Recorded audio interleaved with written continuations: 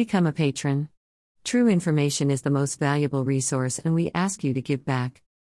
France chaos erupts. Paris police use batons. Protests against Macron turn violent. Protests against Emmanuel Macron's Europhile government have turned violent in Paris this afternoon. Riot police were seen swinging batons at marchers who descended on the French capital to protest against Mr. Macron's plans to introduce mandatory COVID-19 health passes.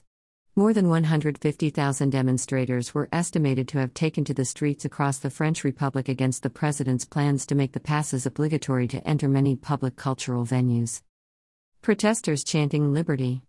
Liberty!" marched through eastern Paris in one protest. At the same time, a march organized by a former top official in Marine Le Pen's far-right Front National Party arrived at the Eiffel Tower.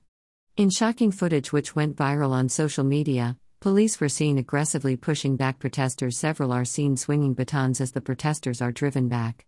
Tear gas and water cannons were also reportedly deployed as things turned increasingly violent.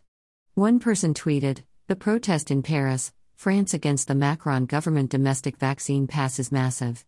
Another said, "The anti-vaccine protests in Paris have turned violent. Police are clashing with protesters. Tear gas deployed." More than 3,000 police officers were on duty to deal with the demonstrators and secure landmarks. Protests were planned in more than 150 French cities, including Montpellier, Bordeaux, Marseille, Nice, and Nantes. It marked the third weekend of consecutive protests.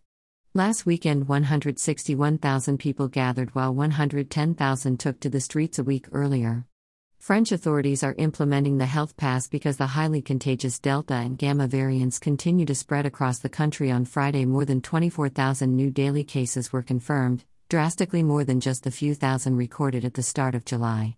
In response, the government announced that the health passes would be compulsory from August 9.